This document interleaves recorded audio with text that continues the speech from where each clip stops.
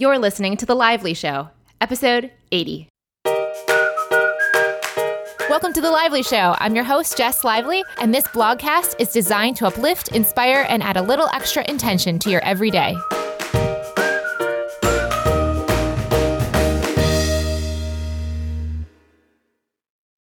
Welcome to the show, guys. This week, The Lively Show has hit 1 million downloads. I am so grateful for that milestone to be hit, all thanks to you for listening, for sharing it on your blogs and on your social media with people you think might enjoy it. And I am so grateful to hear all of the great emails, comments, and tweets and messages telling me how much this show is helping you change your life in small and large ways. If you would like to help get The Lively Show out there even further for more people who might enjoy this content, please feel free to go leave a review on iTunes. Those reviews help the show rank better on those lists where people might be browsing to find new shows to listen to. So if you'd like to help, please go leave that review. Now let's get into what is the final week of this summer series for June, which is Money Month. We've covered how to make money online in 27 different ways with Jesse and Hillary. And we've had Nicole Lappin on to kick this all off. There are 2 other money episodes in The Lively Show from season 1 I also think you might really enjoy. Episode number 4 is with Eric Williams, who shares how he and his wife Kelsey got out of over $40,000 in debt. And then, of course, we have episode number 24 with Mary Beth Storgerhan, who is also giving really tactical business and money advice. In today's show, we have Farnoosh Torabi of Farnoosh.tv. She is an award-winning personal finance expert, a best-selling author, TV personality, and she's also the podcast host of So Money with Farnoosh Torabi. In this episode, we're going to discuss the money mindset shifts we need to make in order to improve our financial future. I think this is a really interesting topic we haven't really touched on, is what allows you to then implement the strategies you may have heard Mary Beth talk about in episode number 24, Eric talk about in episode 4, or any of the ways to make money online that Hillary and Jesse shared. So feel free to listen to this episode and then start to apply this framework to any of your financial goals. And of course, as I shared on Instagram, I had asked for questions that you have. So at the end of this episode, probably around the 30-minute mark, Farnoosh is going to start tackling your questions that you've asked. Let's go to the show. Farnoosh, thank you so much for coming on the show today. Jess, I'm so pumped and honored to be with you. You're my shiro. You're my podcast shiro. I really, really admire and respect everything that you have done as well. So let's get started. Let's talk about your background. How did you get to where you are? Where does this money journey begin?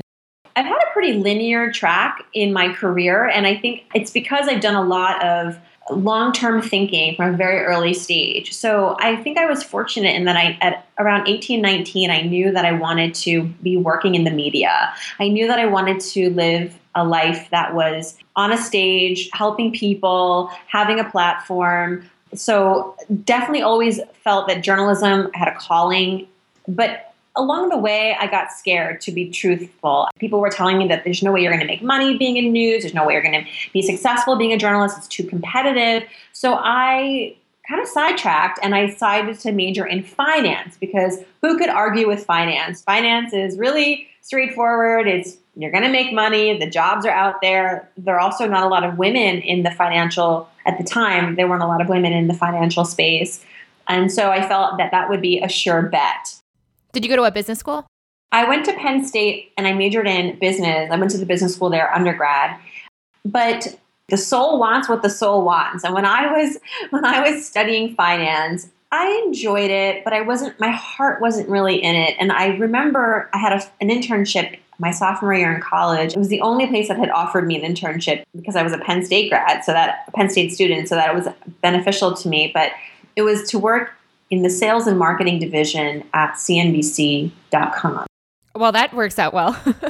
Yeah. So, but the whole time I'm there, I'm doing a lot of businessy work, PowerPoints and researching and number crunching, but all over the office, they're airing CNBC. And I thought, I want to be on that side of this business. I want to be covering the industry in that way, as opposed to this behind the scenes PowerPoint monkey.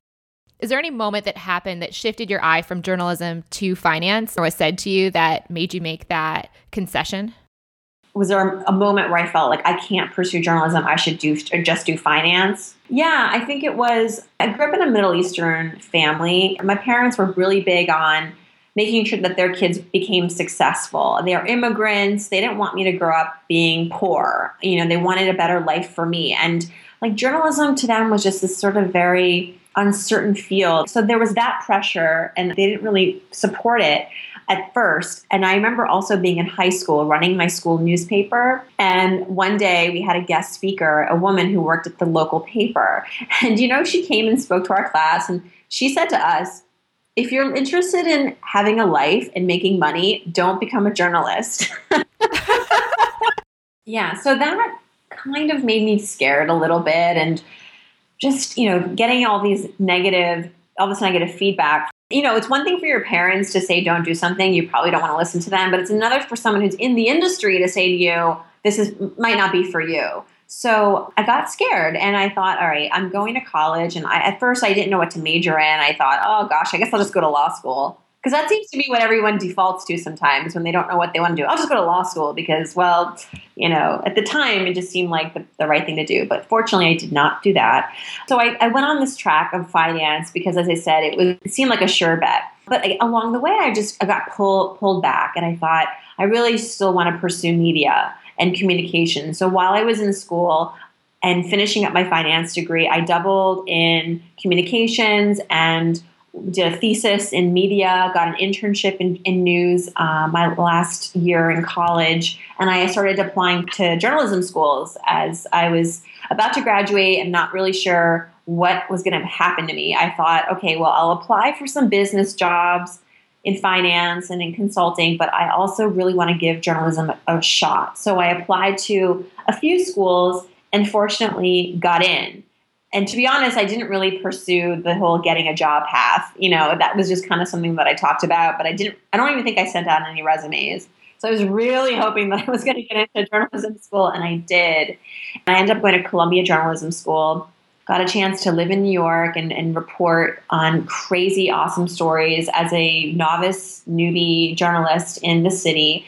And because I was a finance major, that actually opened up a lot of job opportunities for me. The one thing I will say for anyone who's interested in pursuing news or journalism is having a specialty can go a really long way in differentiating yourself, making you more competitive in the job market. And again, with financial news, not a lot of women at the time. Now I think we're seeing a lot more women doing the financial news on TV and in print, but at the time there was a lack of diversity. And so for me, I think I created this opportunity for myself, not super consciously, but it did. So that got me started. I got the opportunity to work at Money Magazine as a junior reporter. And the one thing that I carried, and I still carry through to all my projects, is I'm really ambitious and I seek opportunities. I don't wait for opportunities to present themselves. So when I was at Money Magazine, I remember one day our publicist there was like, we need someone to go on CNN and talk about our latest cover. Anybody want to do it? And nobody wanted to do it. And I was like, I'll do it. I'll throw myself to the wolves and, I'll go on TV and I'll throw on some lipstick and I'll figure it out. And I did. I memorized the whole press release before I got to the station and figured out kind of how to say things in digestible, soundbitey ways. And I got there and I was live at 22 on CNN talking about the best places to live in America. One of the things I find fascinating about your story, and I'm wondering where it fits into this storyline so far. At one point, you're making $18 an hour in New York and you're in $30K in debt. Where does that fit into this storyline? I was at Money Magazine making $18,000 a year, and I had $30,000 in debt from my graduate student loans and also some lingering credit card debt from college. This really plays well into my story because I was desperate, financially desperate. I was living in New York and I was living with a married couple to make ends meet. They had an extra room in their apartment and I was paying really low rent, but also living with a married couple. So there were some trade-offs from a personal lifestyle standpoint. And I realized that I needed to make more money, but I wasn't going to be able to really ask for more money at Money Magazine. Funny enough, I had to find ways to be entrepreneurial and make extra revenue streams for myself. And that was how I got out of debt. I did get out of debt partly by eating lots of canned tuna fish and not going out every night and going home actually to my parents' house and stocking up on things like toilet paper and fruits and vegetables and bringing them back on the Greyhound bus to New York. But really what gave me the jump start to getting out of debt was earning more on the side. So freelance writing, babysitting, I pet sat, anything I could do to make an extra $30, $50, $100 here and there to be able to pay down that debt. The debt, from what you shared, was also student debt. So did you feel like that student debt was hanging over you in some way that you didn't want to just pay it off over time? A little bit, because I felt that because I was working in financial news and also more specifically personal finance news, helping people understand personal finance, how to get out of debt, I didn't feel like it would be responsible of me to have debt. Even though, student loan debt is not exactly the worst kind of debt. And it wasn't the debt that we're hearing about today, where now we're hearing students coming out of school with six figures in student loans. This was, around $25,000 in student loans. It wasn't a horror story, but I did feel a personal responsibility to get myself out of debt so that I could really, with a clear conscience, do my work and go out there and be a coach for people and be an advocate for people about their money and be an example. Do you feel like it's bad to have student debt? I don't think it's bad. As I say, student loans, there's no such thing as like good debt. I mean, debt is debt. It is what it is. And it can be an emotional weight as much as it can be a financial weight. And I feel as though if you're making the payments on time every month with student loans, and then there's money left over to pay the bills, keep the roof over your head, you're doing fine. It's going to be gone within, at the most, 10 years. And that is a long time. So if you can, at some point, start to accelerate that payoff, you start making more money, great. If you can put an extra payment or two a year towards the debt to knock down that principal, pay less interest over time, awesome. But I don't want to ever see anyone get to a point where they miss a payment, because the thing about student loans is that everything is going great and then you miss a payment and it becomes your nightmare. When you miss a student loan payment, you can have your wages garnished, you can have your tax refund withheld if you become really delinquent. So it can really become a huge, huge problem in your life if you don't, at the very least, make those minimum payments every month. And the interest rate is low enough. It's not that financially taxing. A credit card debt with 15, 25% interest rate, that is, I think, something that you should try to get rid of more aggressively than your student loan. Yeah. So you just really buckled down on your expenses and then upped your payment on your student debt as fast as possible? Yeah, I made as much money as I could. The biggest job I had was actually freelance writing for a local paper about personal finance. And that job paid me probably an extra $200 to $300 a week, which for me at the time was, that's huge. It's huge. It's huge now. If you make an extra, $1,200 a month, that can go towards your student loans. And actually what ended up happening with those articles is that it became the beginnings of my first book. And when I was about 27, I wrote a book proposal based on those columns, and I sold it, and I got a big advance. And that advance helped me really just pay that student loan debt off in one fell swoop. That's really the story. Is like I started making more money doing this side gig of freelance writing. The freelance writing projects turned into a book proposal, which became a book which earned me an advance that helped me not only pay off my student loans, but also suddenly have this like savings cushion that I didn't have before. So that's really the beauty, I think, of doing something outside of your 9-to-5, something entrepreneurial that while in the short term, it's great because it can help you pay off debt or save more aggressively or just be able to eat out once in a while, a little more fun in your life. But then you never know what that side project will catapult into. It could become for me at least, it took on a life of its own. And now I credit that for really helping me establish my career now today as it stands as a solopreneur doing all sorts of financial coaching through TV and books and podcasting and partnerships and all that good stuff. That's awesome. And for anyone that's looking to, Money Month includes 27 ways to make money online. So you can go to episode 78 and 79 of The Lively Show to hear 27 ways you can start doing that yourself. How did you get to the point when you realized that the mindsets and disciplines that we have around money is really where your heart lied in terms of helping people with their financial future?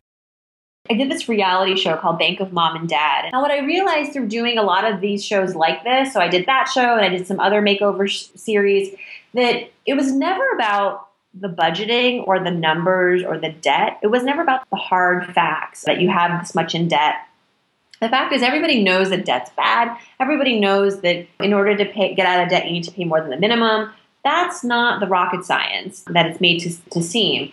The real issues were emotional. It was always that, they were spending because there was some sort of void they were trying to fill, or they didn't feel confident. They were afraid. They were insecure. They were overconfident in some cases, thinking they could spend more than they had. And so for me, my job was to really peel back the onion, peel back the layers, and understand what was at the root of this misbehavior. And it was usually a behavioral issue, a behavioral mindset problem. That is when I realized that what I do for a living is not so much about showing people the black and white of personal finance or balance sheets. It's really about hearing the background, understanding the story. What was your experience with money growing up as a kid? What has been your experience with money up to yesterday? What were your failures? What were your wins? What do you want to do in life? What's keeping you from achieving those goals? And along the way, we can teach the good money rules. But before we get to that, we have to understand the mindset problems, the behavioral issues. There's a lot of crying. There's a lot of acting out. And I suddenly became like this money shrink in a way. And it's not unusual that now we're seeing licensed therapists focusing on just financial issues with their clients, because money is extremely emotional, I learned. For me, it was never a taboo topic. I felt as though I had a good relationship with money. And so I thought this might be my gift to give to people. It's like, this is my talent. This is my skill, is to be able to be a shoulder to cry on when it comes to financial matters. But I can give you not just the hard facts about money, but really also the emotional guidance as well. As you're explaining that whole story about the money and the debt is an outcome. It is not the problem, and it's not what caused the problem. I just listened to a video with Tony Robbins yesterday. Literally, I was lifting weights and watching a YouTube video with Tony, and he explained something that's mirroring what you're sharing so well. He said, if you've ever failed at something, a lot of times people will say they didn't have the right resources or knowledge in order to succeed at it. So if the debt might be, quote unquote, the failure in this situation, he said, it's not about resources, it's about resourcefulness, but there are 3 things you need in order for that resourcefulness to work. I'll say them in the way he shared them, which is in reverse importance. So I'm going to share the least important of the 3 up until the most important. The least important is strategies, which you said it's not rocket science. It's not like there's not resources and information everywhere, all over on the news and in books and in articles online on how to deal with these things. The information and strategies are there. So that's important, but it's the least important of the 3. The next is the story. It's the story you tell yourself about why you're in the debt or what you want in the future, which you're saying is like really those behaviors. And then ultimately, he said the number one thing is the state that someone is in order to then change their story, in order to then implement their strategy. Yes. And I feel like what you're sharing is so beautiful, and it just happens really crazy to just align perfectly with what I just took in yesterday and was really enjoying. I'm a disciple of Tony Robbins. I had him on my podcast. He was my first guest on So Money. And I love what he says. I mean, he just is able to really distill life's truisms in these wonderful bite-sized sentences. Like and for me, that's really helpful. It's easy to remember, and it's inspiring, and it's uplifting. So he says always, like, you got to change your story. He doesn't allow us to feel sorry for ourselves. It's really empowering, actually. I think he also said that the moment you become an adult is when you divorce all the baggage that you were growing up with. That if you're still 35 and blaming the fact that, like, mommy didn't love me, I'm sorry for that. But, now you're an adult and you can make your own choices. You can choose to either let that destroy your future, or you can choose to kind of appreciate the hardship a little bit and like the emotional difficulty, but that it's made you stronger, and it's given you this awareness. So now when you have your own children, you're not going to be making those same mistakes of neglect or whatever. And he really walks that too. I mean, he didn't have an easy upbringing either. Oh, no, no, no, no, no, no. And no, he really is an example of really championing a lot of his own advice. One last thing about Tony. I went to his Unleash the Power Within. Have you? Yeah, it was amazing. I didn't do the walk on fire, but I did take in a lot of the other advice. One of the things he said that has stayed with me since that moment was he said, success without fulfillment is failure. And that's not really a financial tip, but I think for me, and I think a lot of your listeners, they'll get that, because I think we go through life trying to achieve this thing called success. And there's different measures for that. And even in the financial sense, having a lot of money in the bank, that could be clear success. You're a millionaire, you're successful. But if you're not using that money to really meet your goals and to match what you're trying to fulfill out of life emotionally, not that money buys happiness, but that you're using that money in a conscious way that really aligns with your values. Aligns with your values, exactly. Then you're not successful because you're not fulfilled. Amen. That's literally what I teach with Life with Intention, is trying to help demystify what success means, because we are taught by culture and society that if I am successful at having the outcomes and achievements that I want, which are on the first two levels of success, then I will be happy. But there's this whole convolution and problem with how we define the word happiness and how we define the word success that creates this system where we're constantly going around and around the mountain instead of getting to the top. And we're told we have to climb to the top, which is not the way that it works. I love that you're sharing that, because that's aligned with everything that Life with Intention Online is all about. All right. Well, I knew we were kindred spirits. Here's a question then. So let's use Tony's framework, since you're a big fan of Tony as well. If we say that state is number 1, story is number 2, and strategy is number 3, when it comes to money, how can we apply that paradigm so that we can change our financial life? Let's start with state. You need to understand where you are mentally as far as your relationship with money goes. Sometimes we don't even think we have a relationship with money. We think money, it's just as dollars and cents. I have a relationship with people. You absolutely do have a relationship with money, and sometimes it's very subconscious. Ask yourself, when I think about my financial life, what's the first thing that comes to mind? How does it make me feel? Does it make me feel liberated? Do I feel comfortable, or do I feel uncertain? Do I feel maybe insecure? Identifying that state of mind that you have with your financial life is very important, because it can be an awakening for you. And it might be good to know, because it might give you the comprehension, like, oh, that's why I'm making really bad decisions with money, is because I have this really negative relationship with my money. If you're constantly feeling insecure, then maybe you're also the same person who's constantly under tipping or doesn't think that you're worth earning more. You're always undercharging your clients or whatever it is. So that could be interesting for you to discover. That makes so much sense. Because if you feel insecure, like you're saying, that's your state, then the story you're having is, I don't have enough money to pay the tip well. And then the strategy flows from there. So you don't pay what their tip well. Or the story is, I don't deserve to charge what I'm worth. So if you feel insecure, then that's the story. And then strategy, you're undercharging for your services or not asking for the raise. Yeah. Or sometimes the story, you think of the story first. You're like, oh man, the world's against me. I actually had someone write in to my podcast a question for Tony. Tony was the guest, and I had my audience ask him questions. And one person said, hey, Tony, I lost my job. My house is underwater. I just don't feel like I have any opportunities in this world to really get ahead financially. I feel like the odds are stacked against me. And he goes, dude, you need to change your story. You feel as though you don't have the power because nothing's in your control. He's like, I feel bad for you, but there are people who have a lot worse circumstances than you.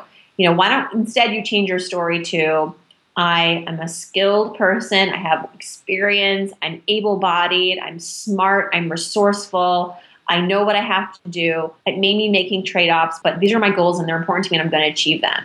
Changing your story, it changes your state. I think those things happen simultaneously sometimes. Once you change your state, your story changes, or you change your story, your state changes. When he asked, have you failed at something? Why have you failed? Maybe it's the inverse. What we're expecting is, if I have the right strategy, then the outcome will change. So then my story will change around it because my outcome has shifted. And then my state will change. He's saying it's the reverse. You start with the state, then the story, then the strategy gets implemented. Exactly.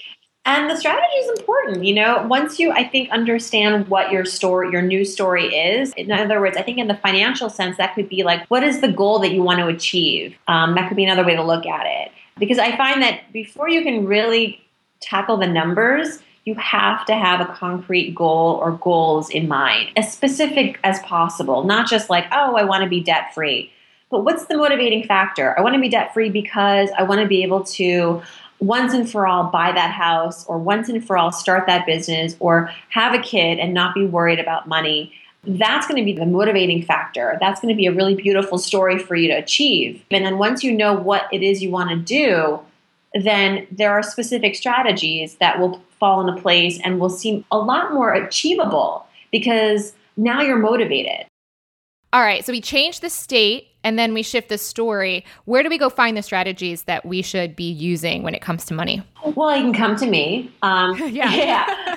There are some tried and true strategies that can apply to everybody, no matter your state and story. I think that you obviously know that you want to live within your means and you want to make more than you spend and da-da-da-da-da. But my number one strategy is try to increase your income, because I find that I like to add than take away when it comes to strategy. Think about strategy as not what can I deprive myself of, but what can I add into my life to get me to achieve the goals that I want to achieve emotionally and physically and materially. So adding more income, adding more time back into your schedule may mean giving up some things, but it may mean, giving yourself more me time can effectively eliminate some spending money time. Like, they say that if you don't want to eat bad food, you should schedule things in your schedule that are like activities that will keep you away from the refrigerator or keep you away from...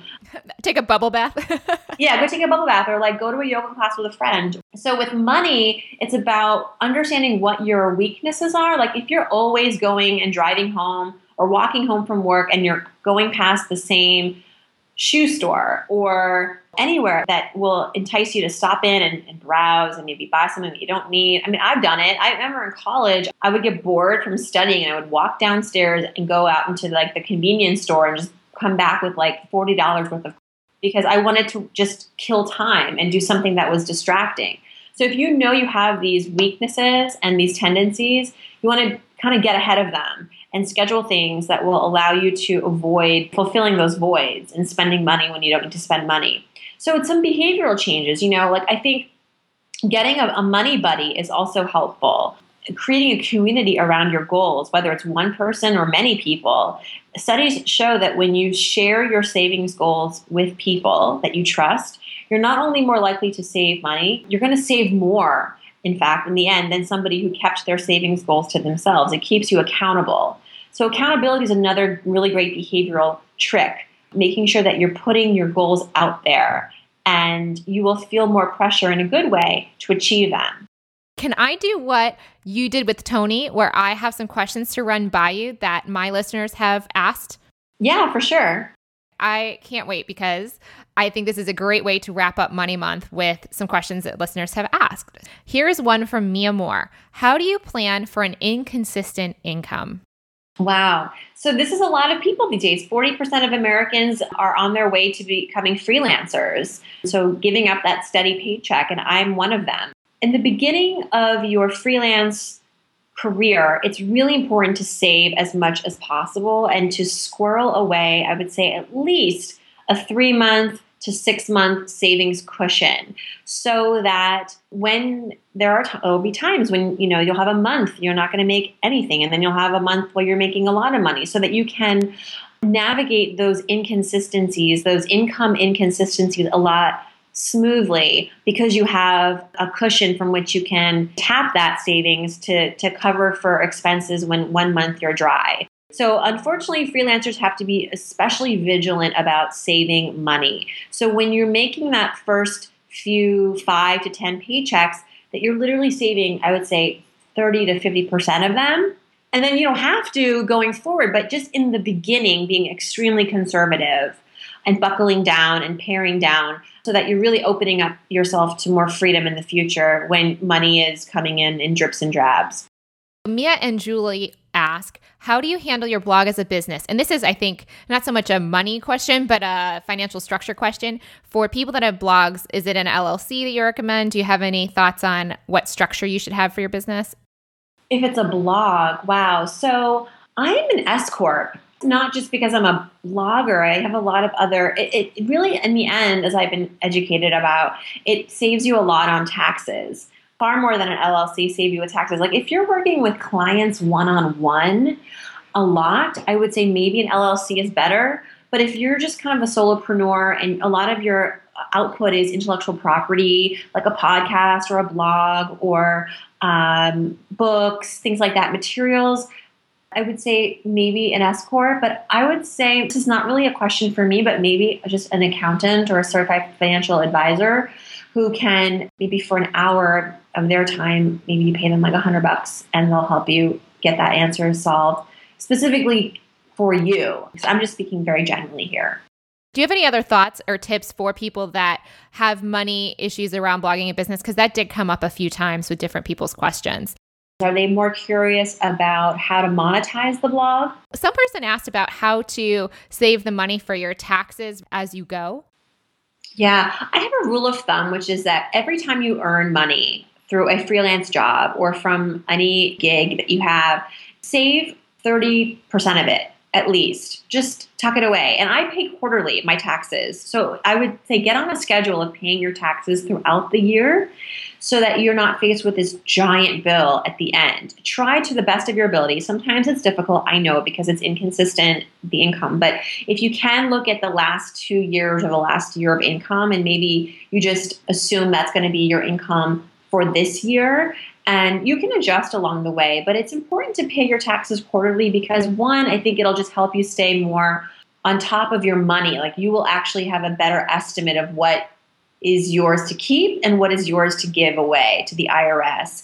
And also, I do think that there are penalties attached to paying only once a year when you're freelance. Like the IRS really rewards people who pay quarterly. So getting a bookkeeper or working with someone with like a tax accountant, a tax preparer, paying them to help you navigate all of that. I do. I mean, that was one of the first people that I hired when I went freelance was an accountant. From that withholding penalty, it's not very high. So if someone is stressed out, for my accessory company that I had for so many years, most of the income came at the end of the year anyway. So it was very hard to equalize the taxes throughout the year because most of the income came at the end. So for me, in that, it made most sense. And it was only a few $100, but it is a huge ticket to pay at the end versus over time, like you're sharing. Yeah, it is. And just be really vigilant about your bookkeeping. And some people have asked me this question, do I hire a bookkeeper? Do I do it myself? I do my own bookkeeping. And these days it's really easy if you're putting all of your expenses onto a business credit card.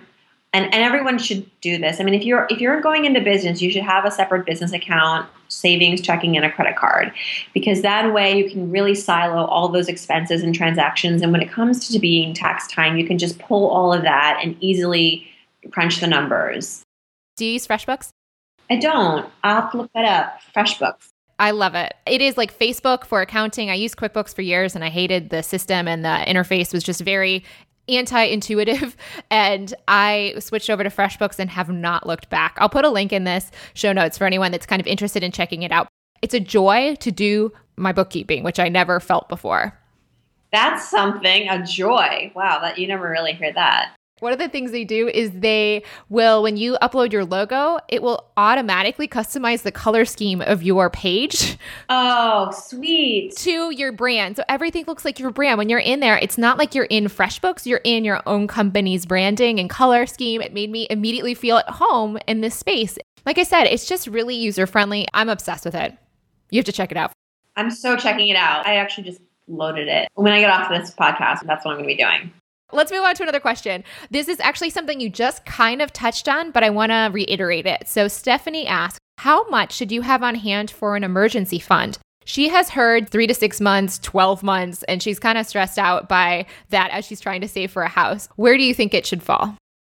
I know they're kind of all over the place. I mean, 12 months is super ideal, and that is an aspiration. And I think especially as a freelancer, the more you can save, the better, because when it rains, it pours, and then there could be a drought. And so we want to hope for the best, but plan for the worst. And so a 12-month cushion is really going to save your arse and remember, like, even as entrepreneurs, you might want to pivot. And so it's not like people aren't coming to you, but you just don't want to take on new projects because you are transitioning. And so maybe that means not making as much money for a year so that you can reinvent your business. And that's a beautiful thing. So you should be able to have some money to support you through that time. And 12 months is it would be a very generous amount to have. And I said earlier, like 3 months to 6 months is great, as much as you can. I think if you got 3 months, you're in good shape. If you can do 6 months, you're in great shape. And if you can do anything more than that, you're like all-star. It's tricky though when you've got retirement to put into as well, and you have student loans per se. Having that huge cushion is great, but it also is that opportunity cost of paying down your student debt or putting into your 401k, your Roth IRA. Right. So I'd say if you want to aim for like a 3-month cushion, and then, okay, now you've got student loans, you got credit card debt, that becomes priority. But then once that's gone, imagine that the debt was still there and put the money that you're putting towards the loans and the credit cards to the savings. Becca and Tiffany asked, how do you handle being a breadwinning wife? Which I thought was perfect for you since this is something you're experiencing as well. Well, I wrote a whole book about it called When She Makes More. So how do I handle it? What helps us is that neither one of us thinks of money as a source of power in the relationship. We are in constant communication about money, which not enough couples are in. A lot of couples avoid money altogether, or they just talk about money when there's a serious issue at hand. We keep money a very fluid conversation in the relationship. And we have to, because if we have a son and we're going through a renovation project, so it is inevitable with us. What does it mean to be in constant communication about it versus how other people might deal with it? I'm curious on what that looks like. Like, we have a financial planner. So she said, like, we have at the very least like a quarterly meeting with her. if I'm going to talk to my accountant on Friday, I'm going to CC my husband, so he's on the call. We're going through a renovation project. So he and I are talking about, the other night comfortably, what would we want to spend on furniture for the new apartment. Like, we don't assume that there's any one person in the relationship that has financial power over the other or whose decision-making is better. We assume that this is a team effort. There's certainly things that I will buy without asking him, but we even have a threshold for that. We text each other about deals that we found. Money is not a taboo topic. Maybe we don't talk about money every day, but we don't hesitate to talk about how much something costs and should we afford it and where can we find a better deal and what do you think this is really worth? And we're going to go on vacation. Where do we go? How much do we want to spend? I don't give it all up to one person in a relationship to make those decisions. And to be honest, for a while, it was just me in this vacuum, like making financial decisions, because as the breadwinner, I inherited this disposition of like, oh, well, I make more, so I'm just going to make all the decisions. And not because I felt that I was better at it or deserved it, but I didn't know better. That's why I wrote the book, is because I felt I was really secure in so many other ways about money. But when you're suddenly in a relationship as a woman, as the breadwinner, there's a lot of insecurity and uncertainty around it. And he as well also feeling uncertain about it too. He admitted to me that he didn't always present ideas and object to things because he made less and felt that he didn't have as much, financial weight in the relationship, and that his ideas, they didn't hold up as much as maybe mine did. And he didn't suggest things like, where should we go on vacation? And I told him one day, I was like, I feel very alone on this island of When She Makes More. I really want a partner in this, and I don't want this whole income disparity thing to make one person feel less than or more than the other. Like, it's just money. Let's just use it as a means to an end. And since then, it's been a lot better, but we had to have this very conscious discussion about it. And I just brought it up because I knew that it was like this elephant in the room. And I don't think that we're alone in this paradigm. As we know, more and more women are becoming breadwinners in their marriages, and there just isn't a rule book for it because it's very emotional. We talk about this from the very beginning of the show. Money's emotional, but when you add to that this layer of new normal of women making more in their marriages, because what happens is when she makes more, being the breadwinner is a big job. It carries a lot of stress. But on top of that, as a woman, you don't relinquish a lot of your other roles that you want to meet. Like you want to also be very active as a mom and as a wife, and you feel like you have to like cook and clean. Like, did you know that when she makes more, she actually does more housework than a woman who makes less? Really? Yes, because she's trying to emotionally overcompensate for a role that she is playing that in her mind is very traditionally masculine. So she overcompensates in the housewifery department. It's so psychological. This is what the book explores, and I learned a lot through the book writing, and talked to a lot of marriage therapists and gender experts and couples that are struggling, but also couples that are thriving. And I pulled from my relationship as well. And I hope that at the very least it'll be a conversation starter for couples. And women have come up to me and said, like, this book saved my marriage because we just didn't know how to communicate over this very nuanced thing. And of course, society isn't ready for this either. Pew just did a study and found that a majority of Americans still feel that it is a man's responsibility to be able to support his family single-handedly before getting married. Tricky subject. Tricky subject, yeah. Last but not least, this one I think works for both full-time people and business owners. The question is, ever since I've been transitioning from my full-time job to my business, I'm getting a lot of invasive questions about my money and where it's coming from and how much I'm making. And she's uncomfortable when she gets these pretty nosy questions, she feels, about her income. Do you have any thoughts on how to tackle those questions? Yeah. Who's asking her? I'm guessing from what I recall of the email that it is possibly family members and coworkers or friends. I think those three categories, but I'm not sure exactly which is giving her the most trouble. And, it's going to happen. Family members can be nosy and they don't understand. And to be honest, when I go home for Thanksgiving, like no one really understands how I make money. People still make like, how do you make any money? I don't think my grandpa thinks I have a job. Yeah, like I've educated them though. Like my husband's grandfather the other day at my child's birthday party, he was like, "How's the brand?" And he's like 90 years old. So I feel like I've over time educated them, but it's not your job to really educate. Like, I think there's a way to dance around it. You could say something like, well, a lady never reveals, you can be kind of playful about it. Like, well, a lady would never reveal her financial situation. It's not ladylike, which we know is BS.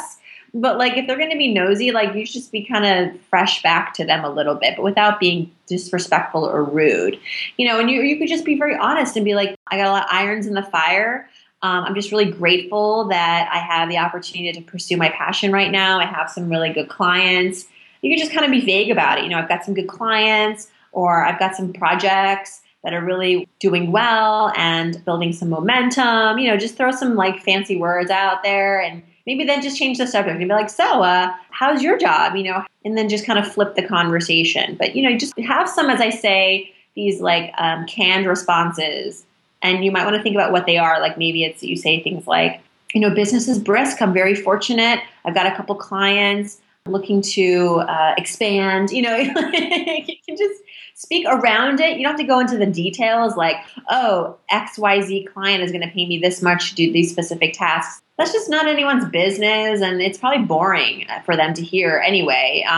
I say to people like, I have multiple revenue streams. I work with clients one-on-one. I do some TV projects. I do some writing projects. All is very different, and it's always changing. So I can't really give you a firm answer on that because it's always evolving. It's always changing. It's kind of what's exciting about the work that I do. I love that. Yeah. My dad used to say when I was in high school and I had my jewelry business and people would ask how much I was making, he'd say, it's either too much or never enough. I mean, I do have a friend who's a personal finance expert. Her target audience is single moms, and she is a big proponent of sharing your income. I just feel like you can share that with people that you trust and who ask respectfully and want to know for a good reason. For example, if they're curious about how to charge a client, or they're about to go in for a job interview and they don't know how much the industry pays, but you have some insight, that's great if you can help someone in that way by sharing personal anecdotes. But to post it on, and some people they post their revenue online. Like I know John Lee Dumas, who does the Entrepreneur on Fire show, but that's part of his brand. Like he's completely transparent and he's helping podcasters and he wants to really be a teacher. So he does that. And I think it adds to his credibility. That's unique. If everyone in the world started to share their income, I don't know. I think it could be more beneficial for some than others. I just don't know. Go with your gut. Go with your gut. Yeah. Let's move into our last 2 questions. Number 1, what non-money doubts or resistance are you currently dealing with in your life right now? Well, I'm a new parent, and I think as a lot of new parents feel, I do have my insecure moments. I feel like I'm not spending enough time with him sometimes. I feel like I'm not focused enough when I'm with him. And I think that's just my own, I think a lot of moms feel this way, working moms. It's like you just feel like you're just never giving enough of yourself to your kids. And I think I just have to remember that what's more important to my son to witness is that my husband and I have a really healthy relationship and a good relationship. And I didn't really grow up necessarily with that in my household. And as much as my mom spent a lot of time with me and was a stay-at-home mom a lot of my journey in growing up, they fought a lot, and I didn't feel like I got a good representation of what it was like to see a happy marriage growing up. And I need to just remember that I am giving my son a lot of exposure to a great life. It may mean some trade-offs, like not as much mommy time, but in the end, I think he's going to see a really healthy depiction of what it means to be in a happy family and a happy marriage. And sometimes mom works, but she's happy because of it. And that helps me get through some of the guilt trips. So what would you tell someone who is just starting out on this journey? You're going to get a lot of advice from people, and it's tough because you want to take it all in, and you want to expose yourself to a lot of perspectives and get feedback, but don't let anyone who tells you can't do something get in the way. I know we've heard that before, but that can really change your story sometimes. Going back to that story, don't let anyone shape your story. Be in control of your story. Be in control of your truth. Be open to failing. It's going to happen, so just be aware of it and be willing to fail. It's not going to be an easy climb. And always be in check with yourself to make sure that what you're taking on and the projects that you're doing and the steps that you're taking are really authentic to you and true to you. Because I had moments of insecurity in my journey where I felt like I was getting negative feedback sometimes, where people were like, well, for TV, you have to be really eccentric, or Farnoosh, you're not crazy enough, or out there enough. I'm not Jim Cramer. I'm not Susie Orman. I'm not a loud mouth talking. I'm different. And sometimes that doesn't translate well on TV, I suppose, for ratings. But I thought that doesn't mean that I'm not going to be able to have a voice and reach people and do the work that I want to do. It just means I got to do it on my own. And so now I have a podcast, and I'm doing the show that I always wanted to do on my own terms. And the audience is coming, and that's really fun to see. And so just use that as an example. You're going to get rejection. There are people who are gatekeepers that you feel like you can't get past. Take the rejection in stride and use it as an opportunity to figure out, okay, how am I going to pivot? How am I going to do this anyways? And find your way. I love that. Farnoosh, thank you so much. You're amazing. And I am so glad we got to wrap up Money Month with you. I'm so honored. And these questions were so great. You have a wonderful audience, Jess, and your show is fantastic. Thank you for the work that you do. And there you have it. Farnoosh, thank you so much for coming on the show, and thank you for listening. If you'd like to send Farnoosh a message, you can do so over on Twitter. Her username is really simple. It's @Farnoosh. And if you'd like to find me on Instagram or Twitter, you can do so at Jess, C as in Chocolate Chunk Lively. That's a little shout out for Kim Vargo, a friend of mine, Yellow Brick Home, who's been on The Lively Show. She asked me to throw Chocolate Chunk, her amazing little pit bull's name, into the mix. If you would like the show notes for this episode, since there's so many great book resources and topics that you might want to explore more, you can go over to jesslively.com/Farnoosh Torabi, FARNOOSH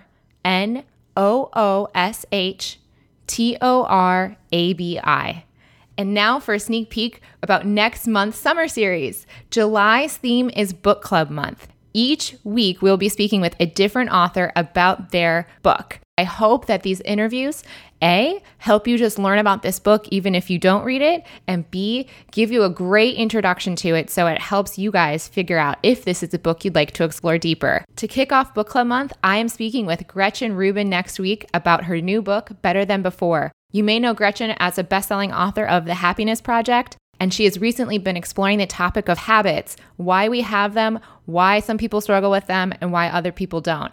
It's a fascinating interview. It's one of my favorite topics that we've had on The Lively Show so far. Until then, may something wonderful happen to you today.